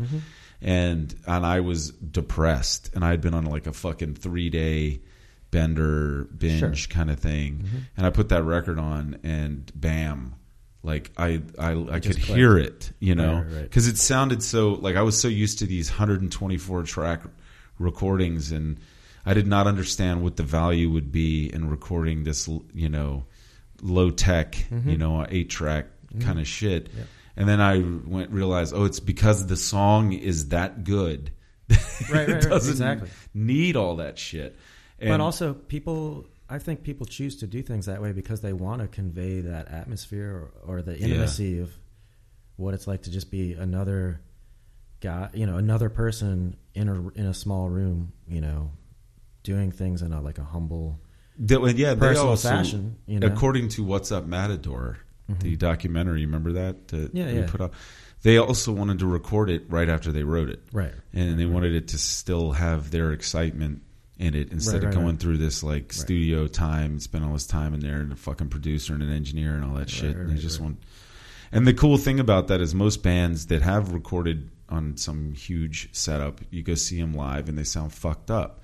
But like Guided by Voices, you hear them first, they sound fucked up, and you go see them live and they're like, amazing. You know, you hear those songs open up like bigger. that. It's even bigger. So that personal connection. And then after working at Matador, getting fired from Matador, then going to work at Coney Island High, getting fired from Coney Island High, slinking back to Richmond, and then writing for Punchline, and then starting another band, and then getting work for this label. And then I went with the label out to California, and being in Southern California around Southern California punks, it was fucking not. I mean, I know this is on me. What is this, like Orange County? Yeah, I was in Inland Empire, like just near Newport Beach, and I took myself really seriously. I guess at that point I didn't really. I was a stranger in a strange land, and all those people were comfortable, and their way of making friends with me was to fuck with me. But it felt like psychological torture to get fucked with and just be the odd man out, the fish out of water guy all the fucking time. And I lived in the warehouse where the record label was, and I lived above this band's practice space, and they were just always fucking with me. So I got it really, you know, and they could see into they could go into my room. They could see like they were in my house. All the time, you know. Sounds totally horrible. And I mean, I basically came back to Richmond with PTSD and came back to Richmond hating music scene, everything about it. Like it just hurt me. You know, it was like, now this hurts. It's not my refuge. It's my fucking torment. You know, and it was really weird. It was like I had been, you know, I was like, this narrative was in my head that I've been in this and chewed up and spit out by it now a bunch of times, and it's no longer my love. And I just shut the fucking faucet off. Like I just didn't care, and I didn't want any part of it. And I just realized like today or something, I mean, I now have a little band going on out here, and I'm writing songs and playing guitar, and I'm fucking singing and all this shit. And I'm like, it's back to feeling good again. You know? Well, that's good. I mean, it took a long time. No, I mean, everything. I mean, it makes sense that you would feel that way. I mean, I've felt, I think maybe I felt some sense of burnout, which is why I was like not doing much in terms of, or even listening to much music when I moved here. I was like interested in comedy for like a good 6 or 7 months. Mm-hmm. Something new, something different, where I was totally anonymous, and like I wasn't going up there and performing myself, but it was just refreshing to be completely not aloof, but just like at a distance and not have to worry about like the social issues, the social baggage that come with being involved in anything for any amount of time. Well, I think a reality that a lot of you don't realize until it happens to you is that when you get your fondest desire to like have a job in the thing that you love, mm-hmm. it becomes a job. Yeah, and it takes on all the suck that any job takes on. Right. It even if it's what you wanted to do, like from the time you were like 14 years old, and then you're in a band and putting out records and touring, and you're really fortunate, but it just, I don't know, you hit a wall at some point. Mm-hmm. I mean, some people push through and keep doing it. Like they're able to, build some kind of sustainable career in music. Mm-hmm. Like, people I've known, like Kurt Weill, mm-hmm. like he's succeeded. But if you're, this guy's young yet, man. What's that? He's young yet. Yeah. I mean, he's not that young. He's not? No.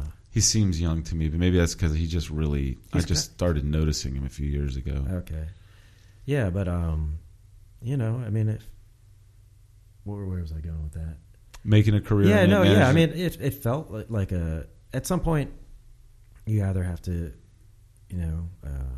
commit to something, and whether or not that you're going to lead a life of complete and utter poverty, like that's probably what the future would hold for us if we decided to keep all of our eggs in the band basket. You're like a Buddhist monk going around with your begging bowl. Right. Yeah. Like, and I've seen it happen to other friends of mine, where they may have hit some kind of career peak at some point and seemed really successful, and they can keep it going for a while, but the audiences just get smaller and smaller, and you end up just touring and playing the same venues, over and over and over mm-hmm. again. And that's cool if you're happy with that. You got to be a special kind of person, I think, to not be made insane by that, and not. Right. That's not me. No, I'm not either, and I don't think a lot of people are. I remember reading this interview with Sting like around the time that he had just dropped out of rock and roll and was doing like the Dream of the Blue Turtles. Sure. And Nothing Like the Sun, and he said, I try to be. I mean, I was older than everybody else when I started mm-hmm. doing this shit. I was already in my 30s, I think, when he started the Police or something. And he was like, I really just tried to be an adult in an industry that encourages you to be an adolescent. Mm-hmm. And I just tried to keep I remember that really distinctly. And then I remember other people reading that and going, that guy's a fucking pretentious piece of shit. But it really does take a special person to be able to maintain that, like, there's some kind of like boundary you got. But like, that wasn't even why I got into playing. Like, I wanted to be like immersed in this fucking bacchanal mm-hmm. thing. Like, I wanted that all the time. Like the holy trinity of sex, drugs, and rock and roll. But then it's just sex and drugs, and then it's just drugs. Right. Laugh at my own joke there, but I think it's the ebb and flow of anything, and then learning that too much of a good thing, no matter what it is, mm-hmm. It's like there's no refraction from it. There's no break. So it's like too much of your favorite thing becomes torture. Like, it's poison. It's I mean, like you like pizza a whole lot, but you keep eating pizza and fucking it's disgusting. Yeah, exactly. So my mother has always said, because she's an excellent cook. I mean, she's like, and she has been educating herself her entire life. She watches all kinds of cooking shows, has been forever, has numerous magazine subscriptions, mm-hmm. a library of cookbooks. She has a basket next to her place at the table that is piled 3 feet above the confines of the basket of recipes that she's found and wants to try. She has boxes full of recipes. She has binders full of recipes. Oh, wow. We used to go to the beach every year, and All different cuisines. yeah, Okay. yeah. I mean, she's not too far. Like, yeah. Because she makes these short ribs with black rice thing, and like, yeah, she just hits on things, and she's got a great feel for it. And she's really into it. It's her favorite thing, and people are always like, "Why don't you open a restaurant? Why don't you do catering?" And she's like, "Because I don't want to hate it." Right. Yeah. You know? Yeah.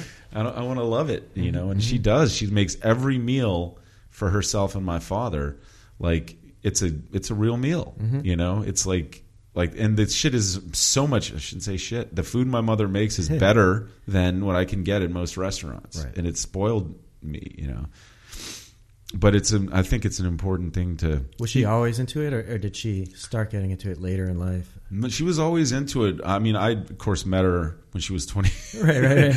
in her late 20s. But when you were a kid, she was still cooking. And, Oh yeah, I Right. mean every meal when we were a kid, like when I sat down to dinner, there was a B&B plate, like a glass B&B plate, you know, like with a piece of lettuce and like maybe aspic.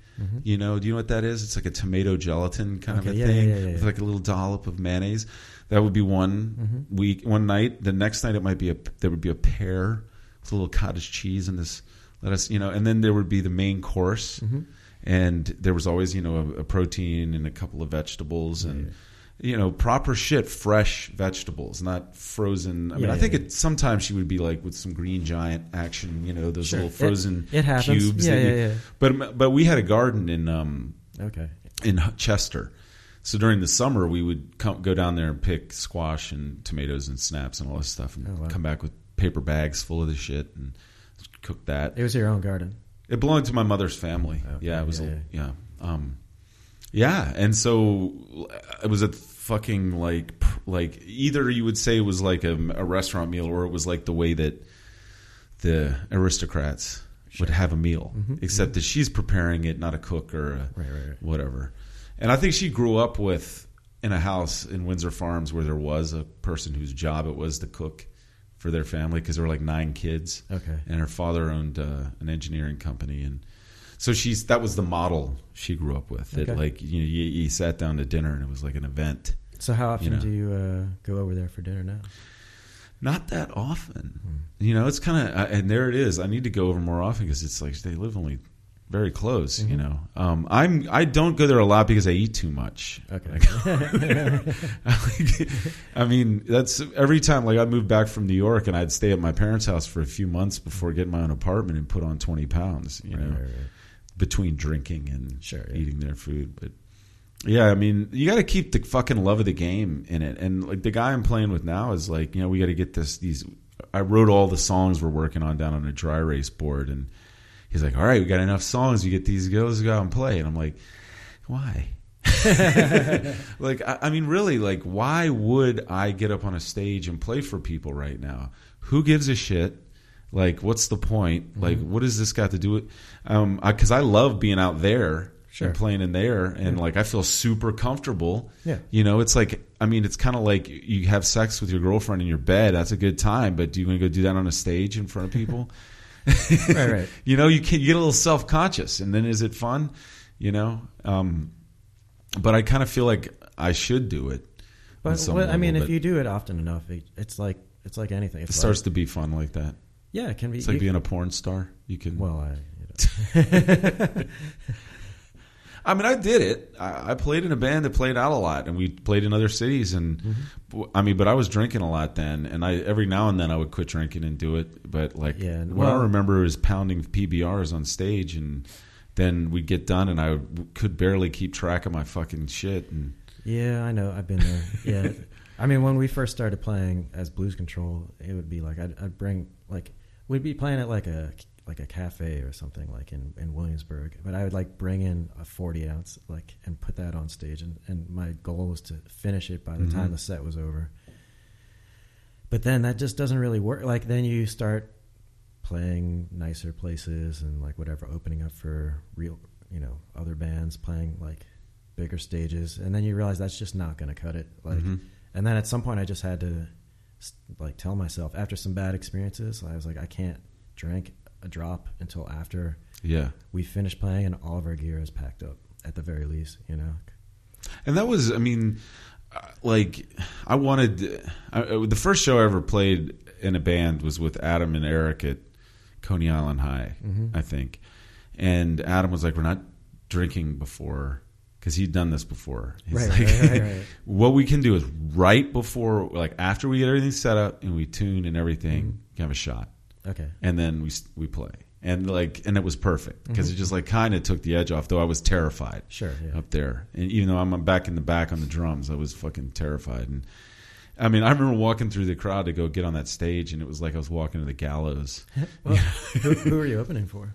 Ah, man, I don't remember. It was a bunch of, there was this girl, Mia, that used to book upstairs at Coney Island High. And she, this is before I worked there. I still worked at Matador at this point. And she had this little showcase, these things she would do, because it was the Clown Lounge up there. And like, was it like locals? All kind, just local bands. Yeah, all the touring bands played downstairs, and upstairs was like a rec room, romper room kind of thing. I don't know if I ever saw the upstairs. I only went to Coney Island. You High must once. have. There were different. I saw the fall play there. Yeah, there were different theme nights up there. Like there was Trailer Park, which was my favorite.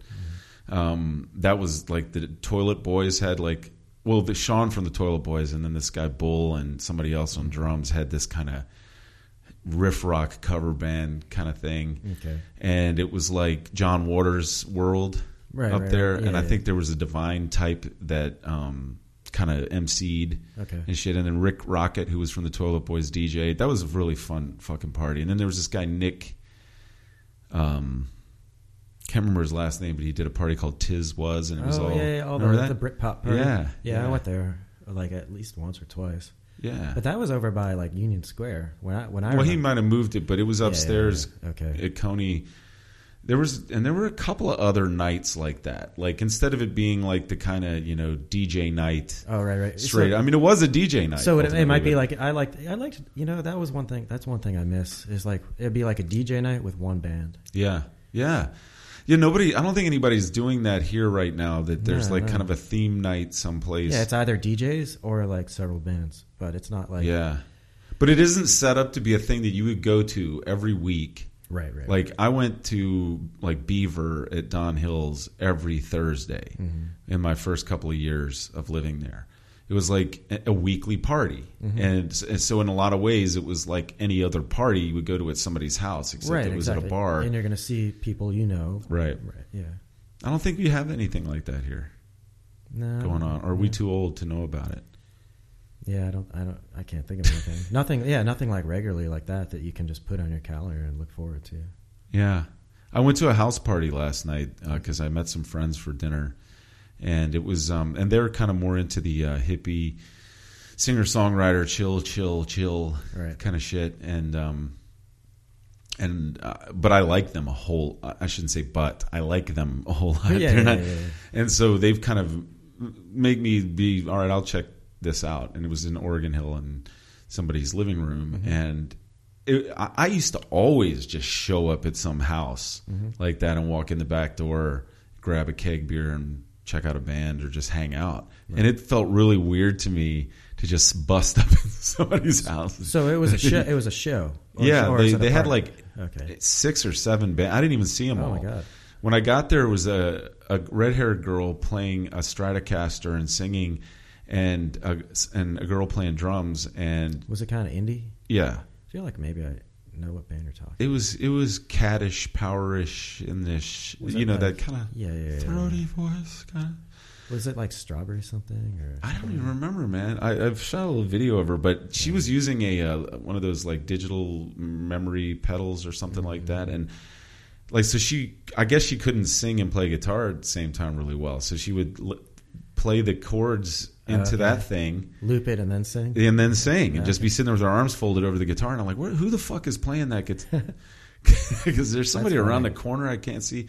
And then she would play a little, step on the pedal, play a little lead, and then there was the guitar, the rhythm guitar going, and then there's a little lead over it, and she's still singing it. And I was like, man, just to even time that and like pull that off, I was pretty impressed. Yeah. And but anyway, it was just, I used to do that all the time, and it was really weird to me to just walk into some stranger's house and hang out and watch I've done bands. it. Yeah, It's like normal. Yeah, People do it all the time. yeah. I've walked into several house shows in Richmond by myself and just check out a couple of bands and then just leave. I was like, can I come in here in a tweed jacket?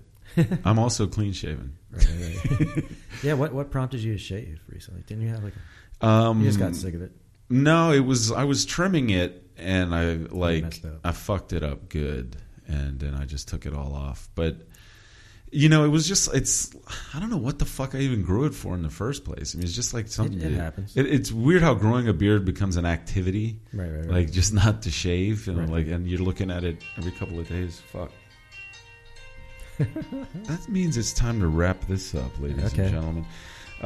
It actually is. I have to go. I have to be somewhere at 6:30, and no problem. and we've been talking for an hour and 50 minutes. 50 minutes. Yeah. Oh my gosh. It's almost a 2-hour one. You may have to trim it, or you may not. I don't have to do shit. That's true. You can do what you want. That's right. The only issue is when I go to upload them. If they're this big, then I got to reduce the bit rate, and they get that weird sound like the underwater. Yeah. Yeah. You should do it to the point where it's completely unintelligible. I think that's how people feel about like this. 6 kbps. Just troll everybody. Yeah. But thanks for coming by, man. It's cool thanks for talking having to you. me. And it was good to catch up. Are you doing any music now? You gonna start playing out? Yeah, again? I mean, I played one show by myself recently at Black Iris, and then I didn't know how well it went. I still don't know, but after I listened to the recording about 3 weeks later, and I was like, oh, it was all right. So I put it up, and then a friend of mine asked me to do a release for his small label in Omaha. And then the other day, my friend John at ADA Gallery said maybe I should just come in and spend a whole day in the gallery just like working on music in public, whether or not like people are there, like not even really promote it. So I think I'm going to work on. Maybe you could. Work the door at Black Iris some. Maybe Marty will let you sweep up at Steady Sounds or something. Just be that guy that's like. Yeah, I'm on Broad Street. I'm not a Broad Street guy. Yeah. All right, man. Thanks for coming by. Cool. Thank you. Oh yeah, it's great when I'm using my phone for the music and I forget to turn off the ringer. Well, there you got it. Little Russ Waterhouse, little Curtis Payne, chatting it up. It was good to see him. Good to talk to him. He brought me over a Jimmy Page coffee table book as a housewarming gift. It's pretty cool. Very nice of him. What the fuck, man? I don't know what's going on with me. The last time I posted one of these was January 20th. Then I had a girlfriend for 2 months after that. Actually, it was the same girl that I talk about kicking me to the curb or telling me no on that podcast, January 20th. And then kind of wish we'd stuck with that because we ended up doing a thing for 2 months. It didn't work out so good. Nothing against her. It's just, I'm kind of like oil and water, and women are the water. And it just does not mix. You can make it, I can fucking put the effort, I can make it work for a little while. But the thing is that I have to make it work even under optimum conditions because I don't really like being around other people that much. I don't like having somebody around all the time. Like seeing somebody, multiple days out of the week and then sleeping with them in my bed and all that stuff. I mean, I don't do that naturally, but I want to be able to do that. So I put all this effort, like I really stretch myself to just sort of have somebody around, even when like little things that they're doing, such as just moving and breathing next to me, keep me from sleeping well. So like it takes a ton of effort for me to just hang out with a woman in optimum conditions. And then if anything, any wrinkle gets into it, like they're just not doing well, they're going through a tough time, hormonal, any of that kind of stuff, I don't have any extra stuff for that. I don't get any extra reserves of patience, and I blow it up every time. It's just like it's like blowing up the fucking bridge in some World War II movie. And I've done it more times than I can count at this point, and I have come to the conclusion that I really should do the women of the world a favor and leave them the fuck alone. So I'm going to put more of my energy into making music and making podcasts. So lucky y'all. Namaste, motherfuckers. Peace out.